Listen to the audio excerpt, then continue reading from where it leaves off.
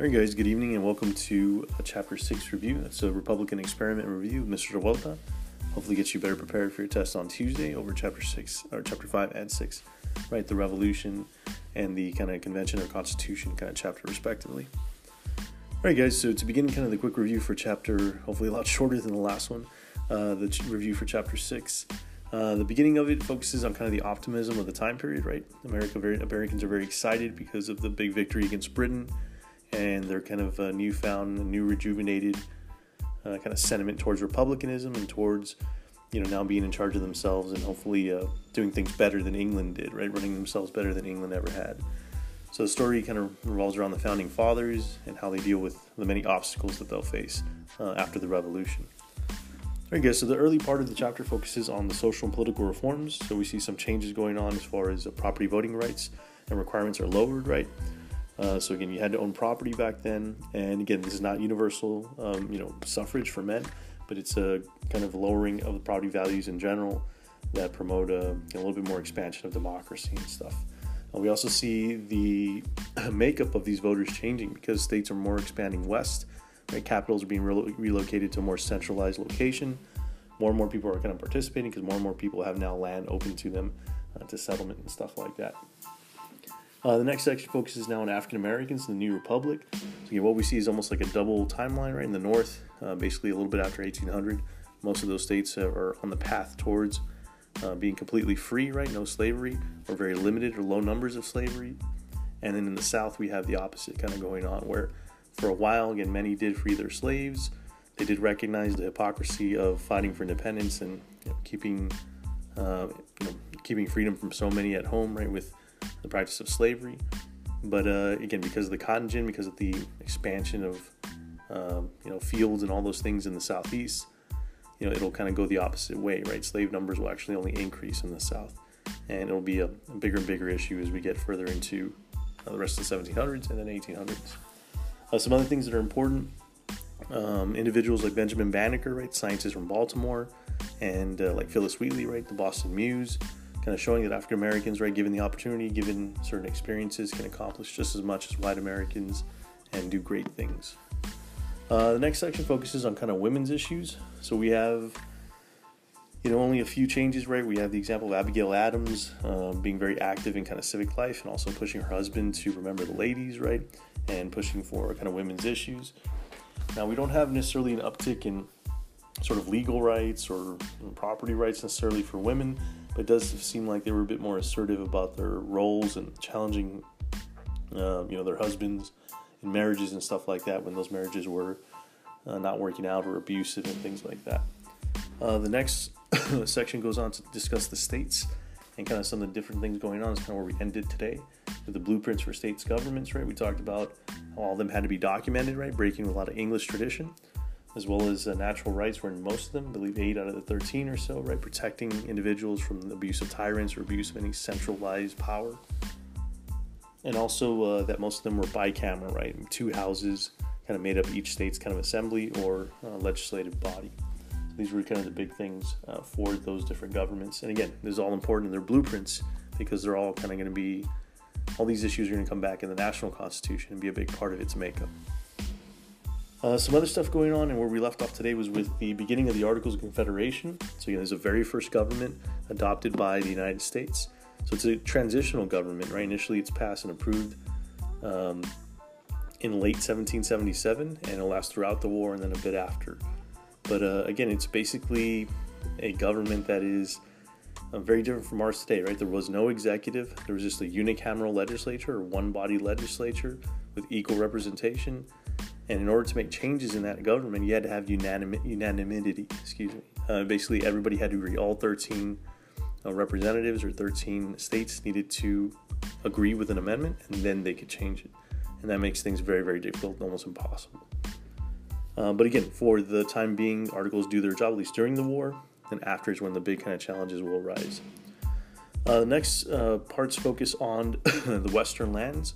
So there's a big debate kind of going on during the Articles of Confederation's kind of founding or establishment, where basically, all these states kind of smell or know that these lands all the way to the Mississippi are going to be opened up for cultivation and for Americans now, So New York, Massachusetts, they all make these massive claims out west, all the way to the Mississippi. Now, slowly but surely, they realize that there's no real way and practical way they can administer those lands. So luckily, Virginia is the first kind of straw to fall. In 1781, they relinquish their claims to western lands, and then every other state kind of follows suit. And this is really important because under the Articles, the Congress or that kind of legislative body didn't have the power to tax. So this kind of ended up hurting them pretty bad. So these public lands are going to be one of the main ways that this early government could make money. Okay. All right, guys, the other stuff, the next section focuses on a major achievement of that Articles of Confederation government. So with all the negative, right, the weak power, the hard to make changes, eventually the reasons they replace it later on, the one thing that it does do fairly well is organize a section of the country. And this will be basically what is now kind of the Ohio Valley area. So this will eventually create states from Ohio all the way through to Minnesota and establish kind of a detailed plan to form that. And there's a series of these laws passed in the mid-1780s, but we collectively know these as the Northwest Ordinance, or sometimes there's Land Ordinance first in 1785 and the Northwest Ordinance is 1787. But they provide pretty detailed kind of layouts for these lands in what we call 6x6 grids of 1 square mile. And they also provide a kind of pathway, a little steady plan towards becoming a state. And that plan was pretty simple. Basically, initially you were given a governor that was in charge along with 3 judges that were appointed by Congress. And you were required to hit certain benchmarks. So once you hit 5,000 people, you could basically elect your own assembly. You had your own little mini legislature. And once you hit 60,000 landowners, that's when you could basically start the process of writing a state constitution and eventually apply for statehood. So it provided a clear pathway, a clear organization to become a state. And again, that'll affect all the way from Ohio through to Minnesota later on. The important thing also with that is it established a precedent with slavery. So all those that are founded in this way, this Northwest Ordinance, will be free under this these plans and this ordinance. So that'll establish, kind of solidify the North being, what we call like a free zone, right, a free area. Of course, things will be very different in the South. The middle part of the chapter focuses some more on some of the rivalries going on between a group of nationalists and the other factions of the government. You have this big battle going on of, some people know and believe that the Articles of Confederation need to be stronger. We need a stronger central government. It's not working. It's not being effective. And, there's even a conspiracy involved called the Newburgh Conspiracy, where eventually Washington has to get involved and kind of chill everybody out. But it gets pretty scary for a while. And again, there's people on both sides of the fence. Many want to guard those states and their rights and the right to tax and all that. Others see it's not working. We have to try something else. So this is a big kind of deal that's going on. Some other stuff going on diplomatically. We have issues with the first kind of international issues a little bit with the British and with the Spanish. So on the British front, because of states and this new federal government, right, the Articles government failing to secure those debts that we kind of promised them as a part of the Treaty of Paris of 1783, they're refusing to remove some troops from the Ohio Valley and that Northwest Territory. So you basically have a British army that's kind of violating American sovereignty. And the Americans aren't really in a position to kind of even do anything about it. So it's seen as kind of a big embarrassment, and again, highlighting the weaknesses of that Articles government, the Confederation government. On the Spanish part, the Spanish do something in the mid-1780s to also mess with this, and that is they closed the port of New Orleans, which has massive economic effects. I'll elaborate a little bit more in class on why that is. But, even when the government tries to negotiate with them, things fall apart, they don't work out. So the combination of these two things shed light on, the Articles are failing because the government's weak, there's no power to tax, it's hard to make changes, and we're not even dealing on the same level with these bigger countries who are kind of pushing us around and really messing with our sovereignty, our freedom. So these are going to be some of the big things going on through this time. All right, guys, in the later, as we get past 1785, right, we see kind of the line solidifying with people like Madison and Hamilton and Jefferson, as well as Washington being what we call kind of nationalists, sometimes federalists, and being the big proponents of creating a stronger central government. In reality, it's natural kind of, there's the natural timeline of things that would help push things into that direction. So Madison is kind of one of the key later on goes on to be known as the father of the Constitution, a key kind of political thinker of the time. But what happens in the late 1700s mid-1700s, in 86, is there's an agreement to meet at a place called Annapolis for an Annapolis Convention. And a few of the states do show up, but many do not show up, period. And again, they were there to discuss changes to this Articles of Confederation government, try to pass new things to kind of keep it updated. Again, it's a disaster, doesn't go well. They agree to meet again in 1787 in Philadelphia, which that'll be the big, really important meeting. Now, between that time, what happens is Shays' Rebellion. So this takes place in 1786, led by a veteran of the American Revolution, fought at Bunker Hill, a guy named Daniel Shays. And his situation is one that's pretty common for that time period, and that is he's a veteran of the war. His taxes are high. He's very frustrated because he hasn't collected a lot of those things that were promised to him when he fought in the war. And he took up arms. Eventually, they kind of took over a portion of western Massachusetts. Now, they are dealt with by the Massachusetts militia, but this really freaks a lot of the founding fathers out, a lot of the leaders all over the colonies. And this gives them the kind of little motivation or the little kind of fire under their butts to go to Philadelphia and see if they can instill some changes and see if they can fix things. So again, Shays' Rebellion is a key thing in getting that movement going. As far as the convention itself, again, this happens in the kind of late spring of 1787. 55 men will represent 12 of the colonies. Rhode Island did not show up. Again, we'll talk in class about their backgrounds and stuff like that, right? Most of them affluent, most of them kind of legal background, if not farmers. There's a decent mix of the different occupations. Now, from a very early standpoint, it's clear there's two kind of primary plans that take hold. And that is the Virginia plan. Sometimes you might know this as a big state plan. And both of these reflect the representation, right? So for the Virginia plan, the plan was to have a government that was would apportion, right, or section out the number of representatives by population. Now, this works for some, right? For Virginia, New York, Massachusetts, they're going to have massive representation in the Senate or this Congress, whatever you want to call it. But for the little guys, right, for New Jersey, Rhode Island, Connecticut, and Delaware, that's not going to be so great because their voice is kind of limited because they're going to have less members if it's assigned by population. So for the Virginia plan, again, benefited those populous states. So the counter to this, and the Virginia plan is kind of Madison's baby. Under the New Jersey plan, sometimes called the small state plan, was the opposite, kind of the total, the other direction.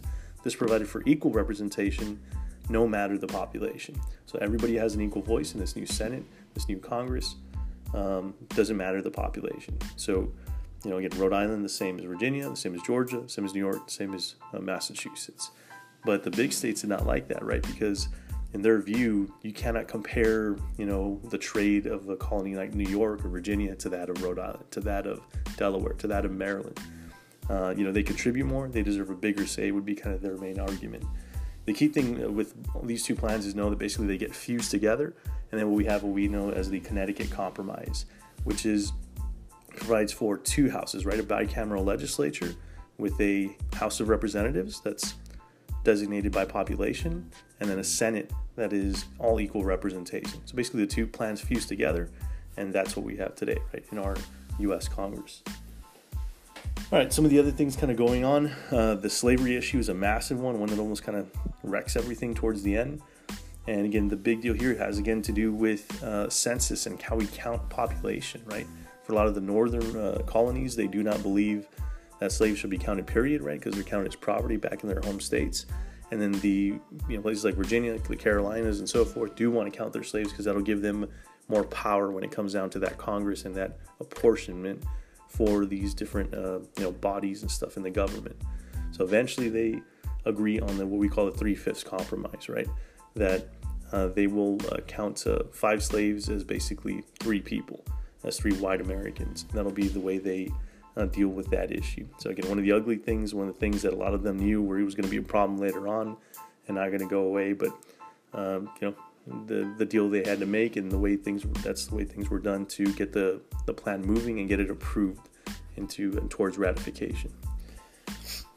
All right, guys, as we get this thing finalized, right, in kind of mid-September, the key thing here is also these delegates are in a weird spot. I'll go over this in class, but in a lot of ways they were kind of committing, not necessarily treason, but they were really close to it because some of them had instructions to go and kind of see what the meeting is about, but not to create a whole new government.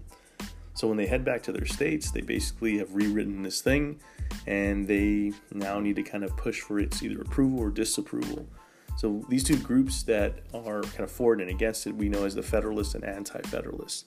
So the Federalists would be people like Hamilton, Madison, even Washington would be considered one. And then the Anti-Federalists are those basically against ratification, who did not like this new Constitution, and mostly on the grounds of the lacking a Bill of Rights, a clearly stated Bill of Rights. And that's the important thing when discussing the Anti-Federalist, is that legacy of they kept those, them fighting so hard is why we have the Bill of Rights there, right? Why we have Amendments 1 through 10. And it sets a good precedent for, compromise and for this new government in the future. And towards the end, just some of the important things, right? The way it's adopted is also very special, and they come up with a very nifty way where not all had to approve it, just 9 had to do it. As soon as 9 do it, this thing goes into effect for all of the colonies. So that was a good way to kind of move things forward.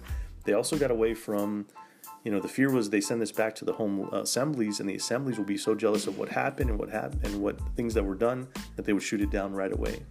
So instead of it going to the assemblies, it would go to special conventions that would help protect it from some of those assemblies and give it a better shot at passing.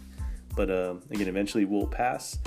And then with those minor changes of the Bill of Rights, which Madison will add soon thereafter in the early 1790s, late 1780s, we have now a new government that replaces the Articles and will put us on the path of hopefully greatness, right? Good. Sorry, I know I sped up towards the end. Just want to make sure you get it a lot not take as long as I did with the last chapter. But thank you guys so much. I appreciate you, and we'll see you in class. Have a great night.